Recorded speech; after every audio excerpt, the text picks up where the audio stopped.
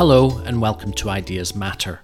In this episode we feature the 6th talk in our series Psychology and Democracy, the theme that we explored at the summer school The Academy, which was organised by the Battle of Ideas charity. Our focus in this episode is Lady Chatterley's Lover by D.H. Lawrence. The novel was first published in Italy in 1928. Notoriously, it took until 1960 before it was published openly and in full here in the UK, and then only after it was the subject of a renowned obscenity trial against the publisher Penguin Books. The period just after the First World War, when the work was written, was a time when anticipation of future possibilities coexisted with feelings of dread over the world to come, when against a backdrop of fears over mass society, there was an intense interest in conflicting dynamics of modernisation and tradition, industrialisation and nature, of political contestation, and emerging psychological techniques that were then being employed as a means to try and understand and to shape modern society.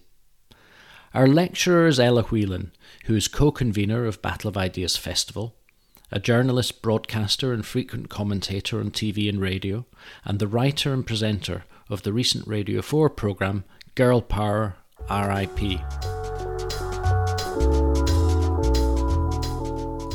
I'm going to delve into the world of Lawrence and Rugby Hall and Teviotdale and try and basically throw out a few ideas and questions about how we can relate this book and Lawrence's ideas to the broader theme of the Academy. So he begins the book by talking about this tragic age that we are all tragically inhabiting, and that age for the characters of Lady Chatterley's Lover is 1920. He's writing just after the First World War and just before the real boom of modernism and the excitement of the 20s that's going to come. In fact, the Daily Mail at the time in 1922 writes that this is really the first post-war year marked by a royal wedding. So 1920 that Connie and Clifford are living in is this kind of filled with possibility and dread and fear, and it's not quite recovered from the First World War yet.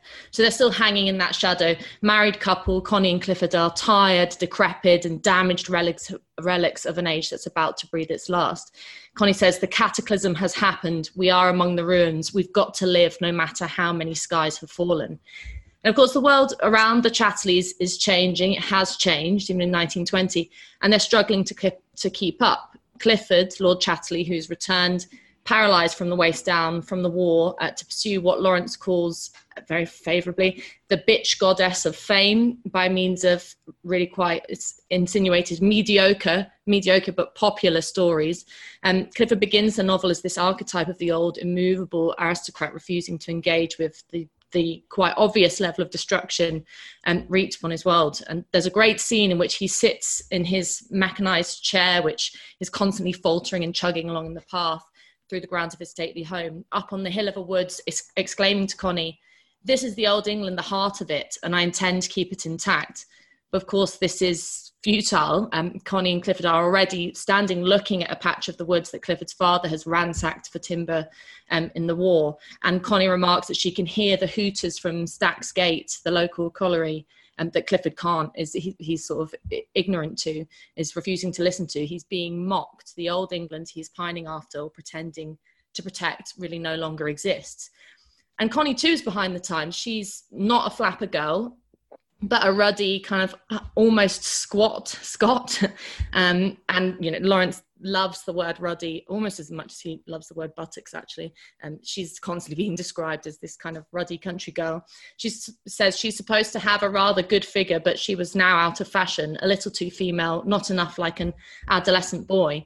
And as their life at Rugby progresses, with Clifford writing his stories and Connie engaging in, what Lawrence calls the life of the mind with him, editing and transcribing his notes and finding intimacy in that side rather to supplement their obvious lack of sexual intimacy because of his crippling, Connie's ruddy country girl charm begins to wilt. This life of the mind isn't sufficient.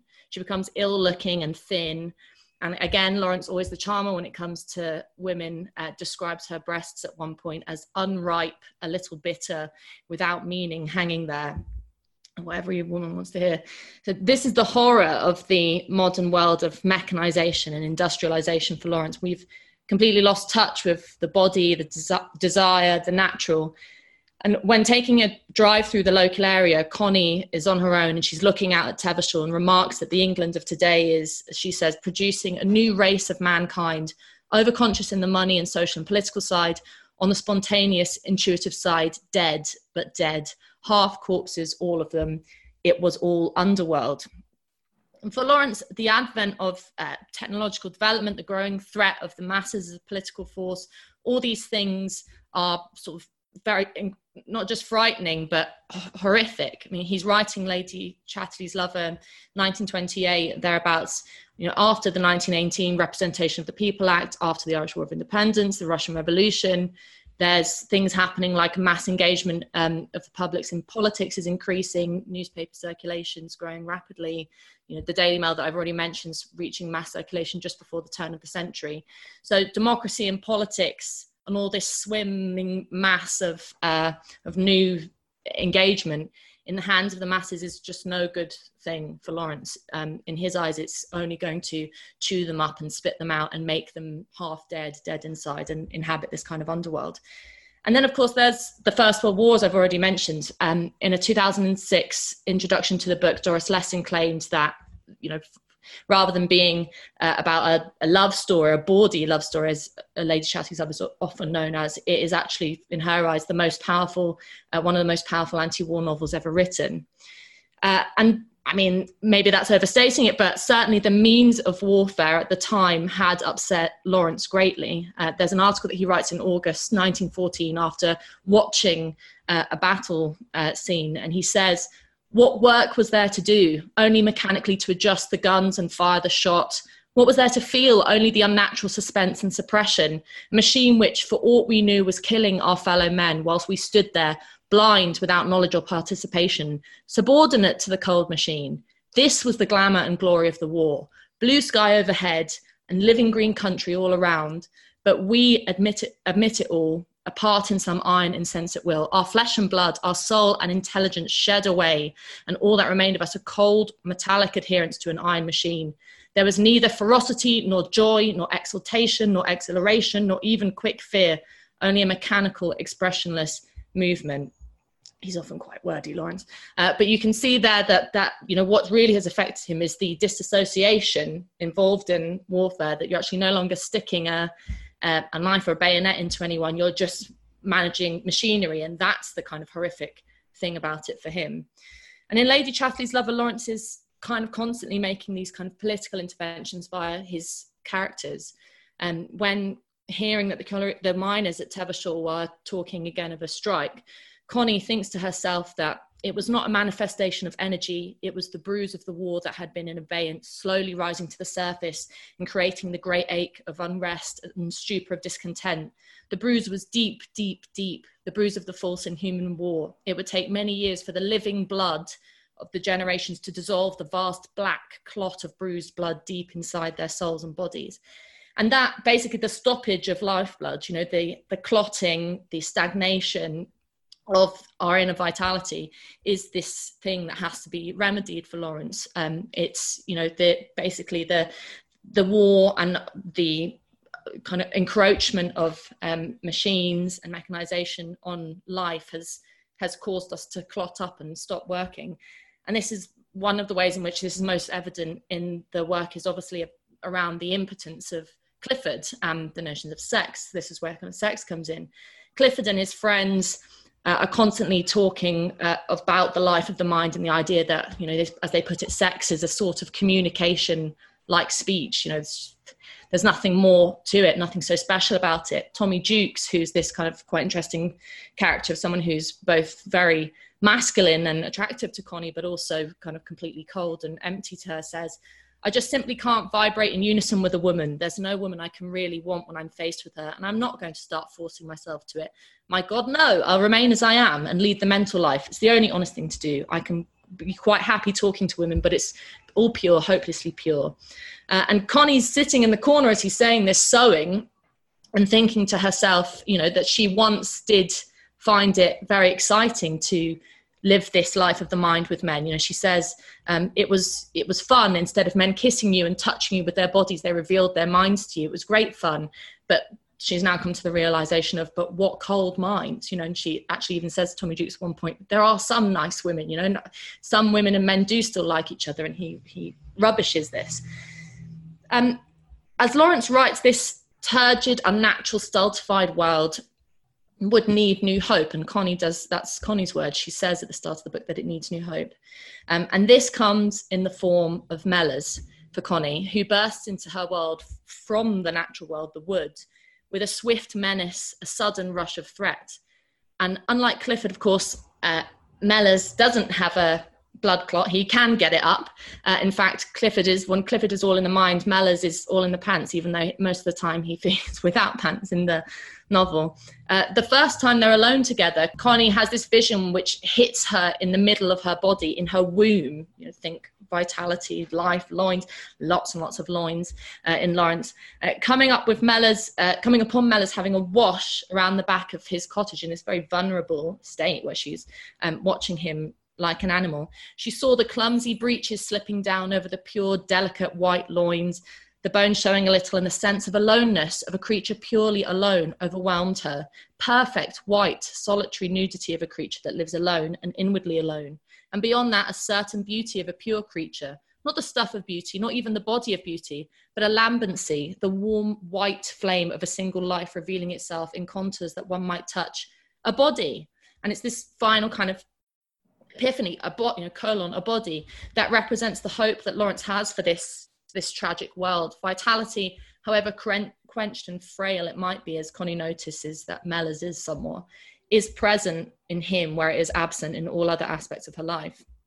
And of course, because Lawrence is no lover of democracy or agency or anything that I might think is progressive about the shifting times that he's writing in, for him, this life force is forced upon the two lovers by fate or will or something that's really other than their own. In a review of Lawrence's poetry, a book of Lawrence's poetry, Terry Eagleton is really rather disparaging of him, really trashes Lawrence basically, and he says, life for Lawrence is not the empirical existence of this kangaroo or that gamekeeper, Mellors. It is an enigmatic, utterly mysterious force which speaks us far more than we speak it. It is at root quite indifferent to human beings and will have its own sweet way with them, whatever their projects and desires. Mellors, the gamekeeper, makes no attempt to resist his sexual feelings for Connie Chatterley in the fatalistic assurance that they must inexorably take their place. When life grabs hold of you in Lawrence, often by the balls, you must simply look on wonderingly as though it were all happening to somebody else. And I mean, I think there's a lot in that, and it's interesting or notable that there is just no question of Mellors resisting his urges for, even though he actually really despises the world that Connie comes from and despises her at times. The flicker in his loins means that they're straight to it. Connie and Mellors, even at times, actually completely lose their minds altogether. They are taken place by John Thomas and Lady Jane, which is their pet names for their forget-me-not strewn genitals, which occasionally are in conversation with each other. I mean, the book ends with Mellors' penis signing off to Connie's vagina when he says, John Thomas says goodnight to Lady Jane, a little droopingly, but with a hopeful heart. And in one of his rants about the upper classes and money and commerce and the dirty world, Mellors relates the problems with this world with the fact that the root of sanity is in the balls, he said. And the problem is that most men, like Clifford, for example, are now ball-less. He says their spunk is gone dead. Motor cars and cinemas and aeroplanes suck that last bit out of them. I tell you, every generation breeds a more rabbity generation with India rubber tubing for guts and tin legs and tin faces, tin people. It's all a steady sort of Bolshevism, just killing off the human thing and worshipping the mechanical thing. Money, money, money. All the modern lot get their real kick out of killing the old human feeling out of a man, making mincemeat out of the old Adam and the old Eve. There's vitality and life coming back into it. They're all alike. The world is all alike. Kill off the human reality. A quid for every foreskin, 2 quid for each pair of balls. What is cunt but machine fucking? It's all alike. Pay them money to cut off the world's cock. Pay money, money, money to them. And that will take spunk out of mankind and leave them all little twiddling machines. And Connie sat there like, whoa, okay. He's gone on this huge rant. And of course, the antidote is to come back to nature. She tells him that after he said this, she says, there is another truth. And she's saying this while she's gathering his bulls in her hands. And to bring him out of this despair, she decides to run out into the rain naked, to completely reconnect in that kind of very visceral, animalistic way. When she's pulling off her clothes to do this, she takes his breath away, takes the life out of him, and he notices her pointed, keen animal breasts, which tipped and stirred as she moved. So they're no longer bitter and meaningless, these breasts. They're now full of meaning and life and vitality. You can see why feminists like Kate Millett and others weren't so keen on Lawrence. Connie is all haunches and posterior and animalistic, and of course after she goes out in the rain, he takes her, which is the sort of the mastery of man in Lawrence. But for Mellors, her body and their sexual connection is the antidote to this modern life that he so abhors. He says, if I only live 10 minutes, I'm not going to do a broad accent here, so forgive me. He says, if only I lived 10 minutes and stroked thy arse and got to know it, I should reckon I'd lived one life. See there, industrial system or not, here's one of my lifetimes. And yes, Connie's got a great backside. She herself remarks about her long sloping haunches, but it's this idea, this assertion of reclaiming the corporeal. Lawrence is all about getting back to the truth of sex and what it means, and the hope of returning man and woman to some kind of creative state, breathing life back into the damaged, soot-covered England by means of this sort of very basic desire. Lawrence, through Mellors, is prophetic at times. In his last letter to Connie, Mellors says, there's a bad time coming, boys, there's a bad time coming. If things go on as they are, there's nothing that lies in future but death and destruction for all these industrial masses. But the thing he believes in is, and obviously Lawrence is relating this to, because he's writing in 28, the fear that's in the interwar period. It's also reminiscent there of that repetition in Mellors from T.S. Eliot's The Wasteland, and this deep-seated fear of what's to come. That section in it that says, my nerves are bad tonight, yes, bad, stay with me, speak to me, why do you never speak, what are you thinking of, what, I never know what you're thinking, think. And the fear is, as Yeats wrote, that rough beast, its hour come round at last, slouching towards Bethlehem to be born.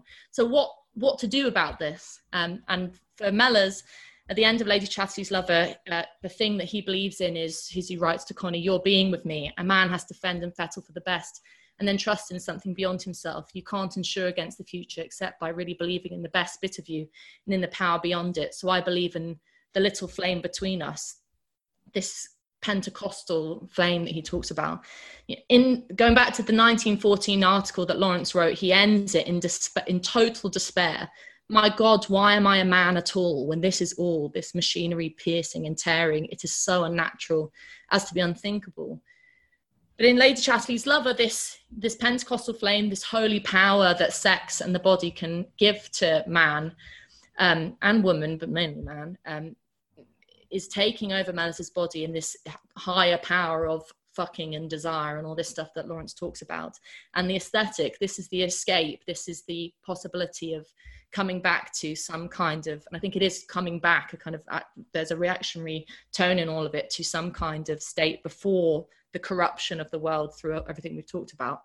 So just to finish, questions for us to think about. What does this at times subjugation of the mind to the body, or connection of the mind and the body, say about Lawrence's belief in agency? They, as I said before, they both do lose themselves in sex. Mellors particularly is, although feminists have talked about Connie losing her individuality, I think actually a lot of the time Mellors is described as helpless. The stream of consciousness changes direction, turning downwards. That's what it's written at one point. He literally loses his brain to his balls. Clifford predictably is, on the other hand, is kind of disparaging about the masses, if you're talking about the kind of politics of the novel. But I think Lawrence is also speaking through him when he scolds Connie at one point for being so naive and sympathetic in a kind of a way about the quality of life of the miners. Clifford says, the masses were always the same and will always be the same. Nero's slaves were extremely little different from our colliers or the Ford motor car workmen. Nero's mine slaves and his field slaves. It is the masses. They are unchangeable. An individual may emerge from the masses, in the form of Mellors, presumably, But the emergence doesn't alter the mass. The masses are unalterable. It is one of the most momentous facts of social science. I'm going to pronounce this wrong, panem et circenses, which is bread and circuses. Only today, education is one of the bad substitutes for a circus. What is wrong today is that we've made a profound hash of circuses part of the programme and poisoned our masses with a little education. And I think, that's possibly what Lawrence is saying has happened to Mellors, that he has been poisoned with this little bit of education, which he can't quite... It is basically making him miserable. And we can get into this. I haven't mentioned the obscenity trial, which took place in 1959, 1960, and cemented the popular idea of Lawrence as this kind of a bawdy joke, really. Lots of the sexual imagery in the book reads like a kind of terrible Mills and Boon book.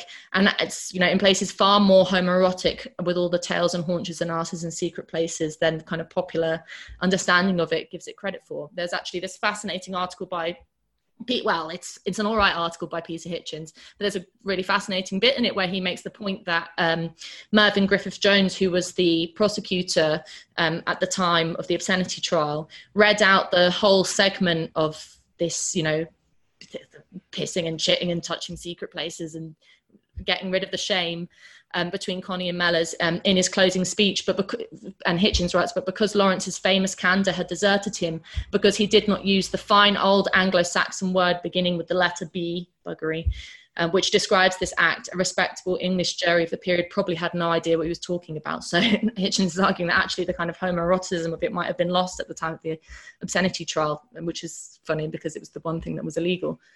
But what I think Lady Chatterley's Lover is very useful in doing is revealing the inner turmoil of a shifting world. And Mellors in particular is stuck between these two worlds, a bit like Lawrence himself, come from a mining background, thrown into the war and seen the world through the war, educated, obviously smarter than his peers, but then coming back to the confines of Teviotdale and not going back to the mines, and so desert kind of hiding away in the woods as a gamekeeper, and just being kind of bitterly buffeted between these two worlds that are changing. And he's completely bitter and twisted about the ruling class and its decadent decrepitness. He talks about them having no balls, but also completely loath to join them and join the filthy rat race. He just wants to be left alone, which is a feeling that Lawrence really shares, himself being the son of a miner and a teacher, and the kind of hero worship he had of his mother, who was, as he says in one of his poems, superior was she to his father because of her relatively higher social class. He too moved from humble beginnings to become a travelled author, inhabiting that same kind of limbo land, being exiled from Britain and during the war as being suspected as a spy, never really being able to fully be accepted. And that's that kind of torture that I think is there in Mellors as well. And so this fraught, tense, prophetic moment of the interwar period, as described in Lady Chatterley's Lover, though he's given hope by them coming off together in the woods. And I don't really mean that to sound flippant. Partly what Jacob was talking about in terms of this, the search for vitality or something real and meaningful and true is there. And Connie and Mellors remain still partially protected from the dirt and grime and noise of the world, which is slowly making its way towards them.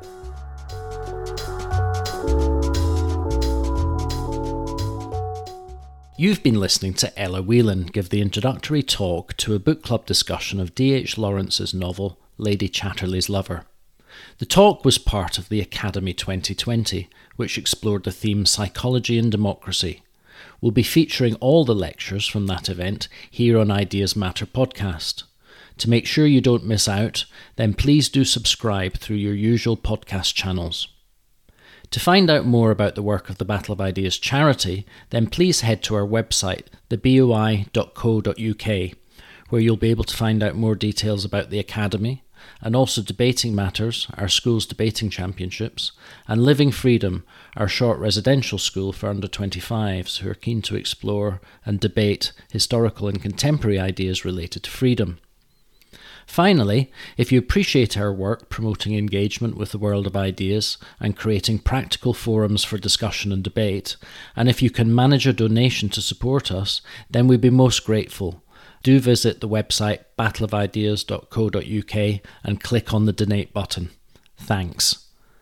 Ideas Matter podcast will return with the next in our Psychology and Democracy series, a lecture by Professor James Woodhausen who will look at The Hidden Persuaders by American journalist and social critic Vance Packard.